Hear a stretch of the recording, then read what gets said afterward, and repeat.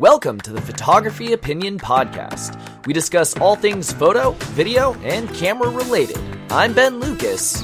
And I'm Stuart Marlantis. And this is Photo Op.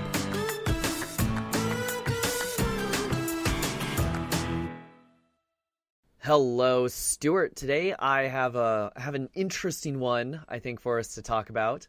Really? Really? So, years we back... We talk about such boring things most of the time. We talk about boring topics. Welcome to the boring photography show. So, a bunch of years back, I went to Iceland.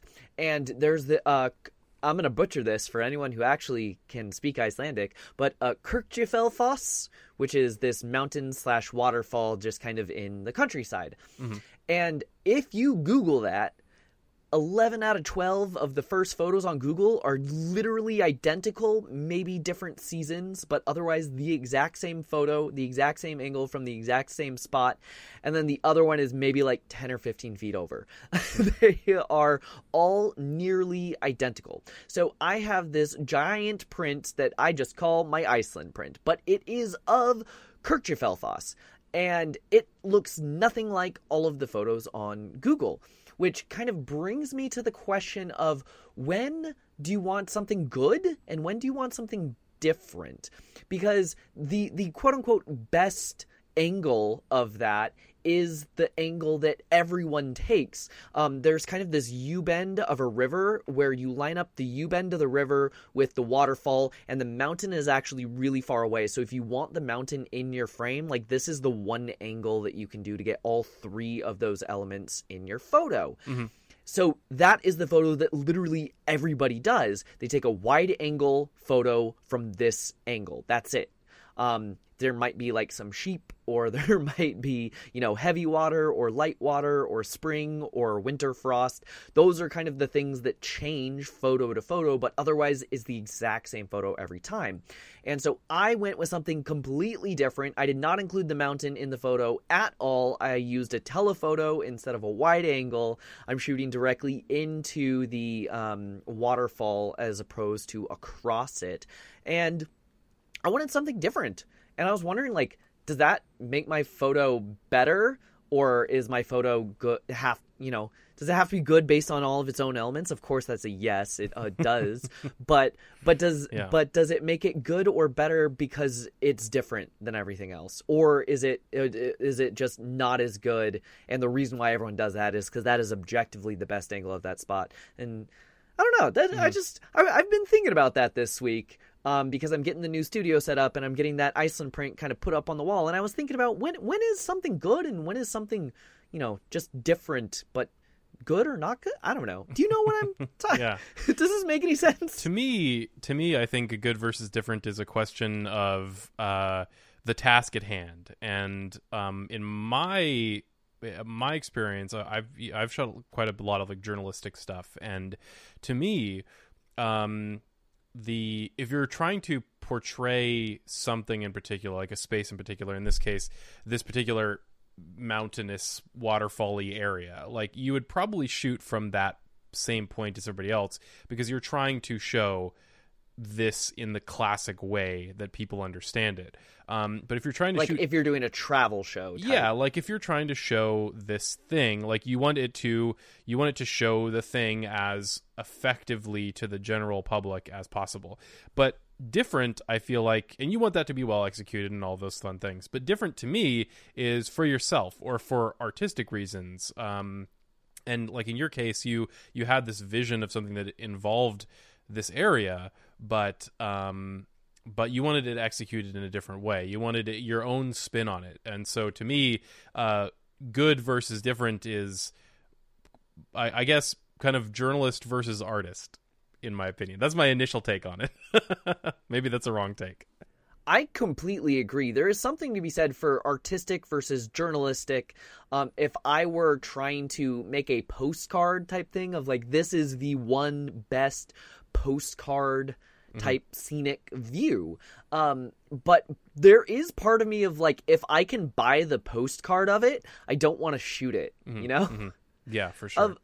of like, yes, I can get a beautiful photo there, but like everyone's already done it. So how valuable is that photo, no matter how beautiful it is, if everyone's seen it thousands of times? There is also something to be said for what is the main subject, because if I'm shooting a straight landscape photo, then maybe I do want to get the most, overused, recognizable shot so people know and understand where that place is. Since I tend to shoot portraiture rather than landscapes, and the photo that I'm taking has a couple in it, which is actually me and my wife, I wanted to obscure the landscape a little bit, so more of the focus was on the two of us rather than where we happened to be standing. Mm-hmm.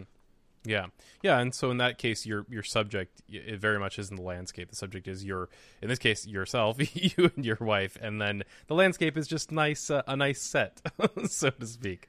So yeah, I totally understand that. That makes a lot of sense. One, I would say, I don't judge people who take the classic photo of different locations too much, because I understand the drive where like you want to be able to say I shot that too, and maybe that's that is a nice thing to be able to say that you were at some cool place and you shot some particular photo.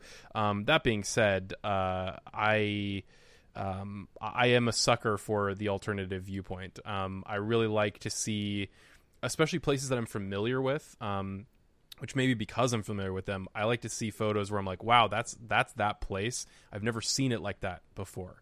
So sometimes even if it is more of an environment or a landscape, it's really interesting and really rewarding to see it in a different way, especially if you're the one producing that photo. So yeah. Well, you should check out all my Yellowstone photos, because all of them are objectively terrible and none of them look anything like you will find on Google. But maybe they're good because they're different? Yeah. I don't know. That's an interesting question. Mm-hmm. Is there any kind of inherent value or something that will boost it just because it's different? Mm-hmm. Of like, this on its own is a bad photo, but you tell me this is an alternate view of Yellowstone, mm-hmm. and then people go, ooh, I've never seen it that way before, and it kind of notches up, kind of like California wine versus like Colorado wine. Yeah. Well, and I actually would say I've been kind of involved in historical preservation recently-ish, and from a historian point of view, the answer would definitely be yes. Like, it can be a bad photo, but sometimes bad photos are the only view of something you have in the future. Like, you'll catch something in the background, or you'll catch something or some person, and nobody will have focused on that before. And so even though it's a bad photo artistically, it's a very valuable photo. Like, I think there's a question of value there that is beyond art. Like, is it a good piece of art? Maybe not. But is it a valuable capture? Yeah. Like, the value could be disconnected from artistic merit quite a bit in some aspects, I feel like. Well, I mean, I remember Jay Maisel telling this story where he took a blurry photo of Marilyn Monroe for a magazine, and when he got back and found out the photo was blurry, he's like, oh God, I'm going to get fired, aren't I? And now it's like one of the most famous photos of Marilyn Monroe. Mm-hmm, mm-hmm. Yeah, exactly. I mean, our tastes and our priorities shift over time, and so sometimes it'll change, right? Like, something is throwaway at the moment, but later on becomes very valuable, either from an artistic way or a historical way. So yeah, I would not, maybe your bad Yellowstone photos have more value than you think. Maybe just not artistic value, unfortunately. No art. Ooh, that cuts. No artistic value. Maybe not. Let's say maybe no artistic maybe value. Not. Unlikely. Yeah. So what times do you think doing something mm-hmm. needs to be good, mm-hmm. like, even if it's the same thing, versus what times do you think something needs to be different at all costs? Like, mm-hmm. what kind of scenarios do you imagine where you would absolutely prioritize or value one over the other? So we're going to get into some artistic gatekeeping here, it sounds like.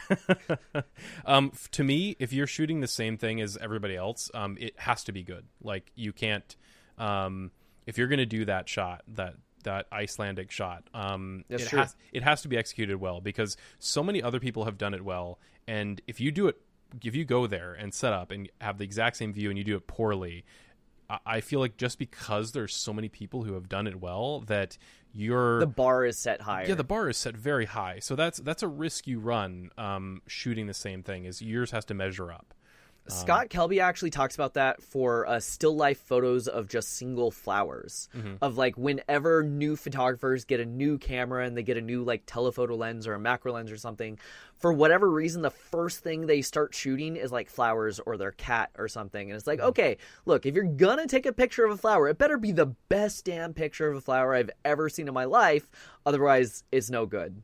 Just kind of across the board, because so many people have done it. The bar has been raised so high, which is kind of that same thing.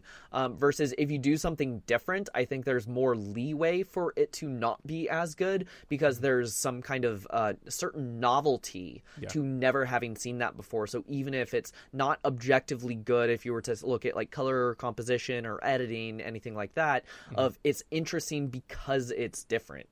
Yeah. Artists that push the limits of their field, often their first few attempts, or first maybe dozen or 100 attempts, are not very good, and they feel their way into it, and they get better and better over time. But even those early examples, you can see where they're going. You can see intentionality behind it. You can see what the boundaries that they're pushing. And so, yeah, I think you can get away with it a little bit more.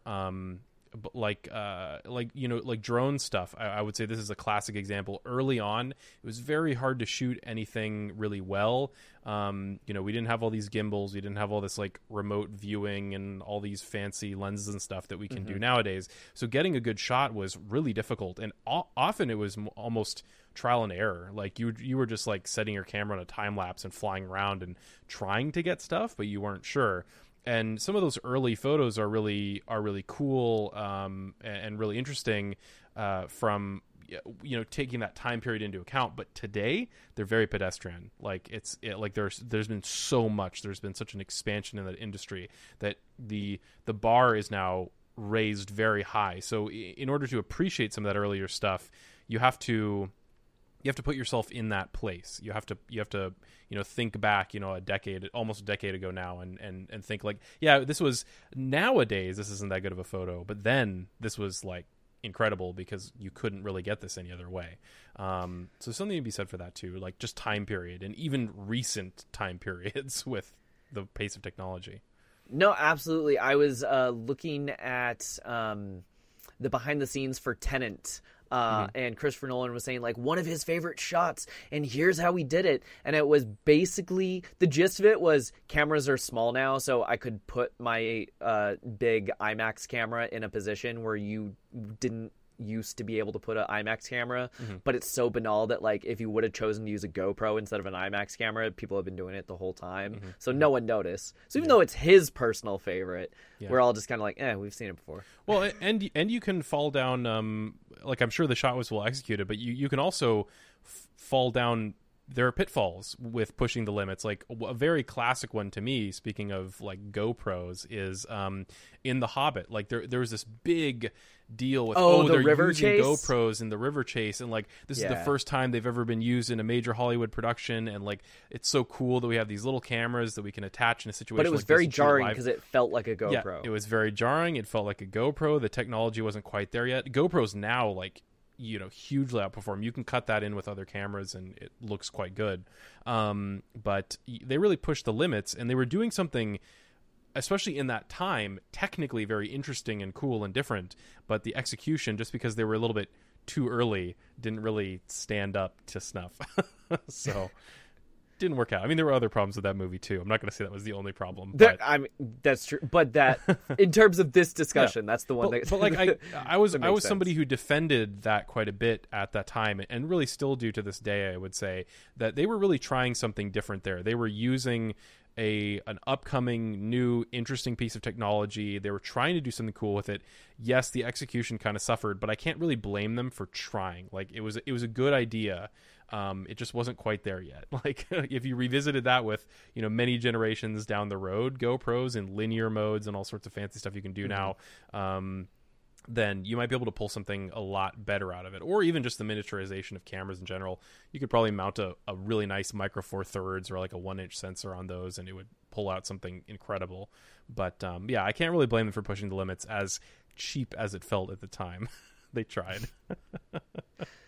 I respect so yeah, so thanks for kind of coming on this interesting little journey with me. I know this is a short one, but it was just something that as I was starting to hang up that Iceland print that I was thinking about. Mm-hmm. So I am curious, for those of you listening at home, what do you think about good versus different? Is one inherently better or more valuable than the other? Or what do you strive to do? Do you strive to be the absolute best at that one viewpoint? Or do you look at a viewpoint and say, nah, I can buy a postcard and try something else? Leave a comment on your favorite podcast platform or on the YouTube channel. And we are going to come back next week, and we are going to talk about backdrops, because the studio is clean and I'm finally doing some backdrop content. So let's do it. Backdrops next week. Thanks for joining us, everybody. And yeah, throw us a rating on your platform of choice. It really helps the show out. If you have questions or ideas for future episodes, you can email us at hello@photo-op.show. Watch us on Ben's YouTube channel at NomCreative. As in Om Nom Nom. Share this with a friend, and you can listen to Photo Op anywhere podcasts are sold. Or download it. 'Cause it's free. I completely agree, because you mother... He agrees too.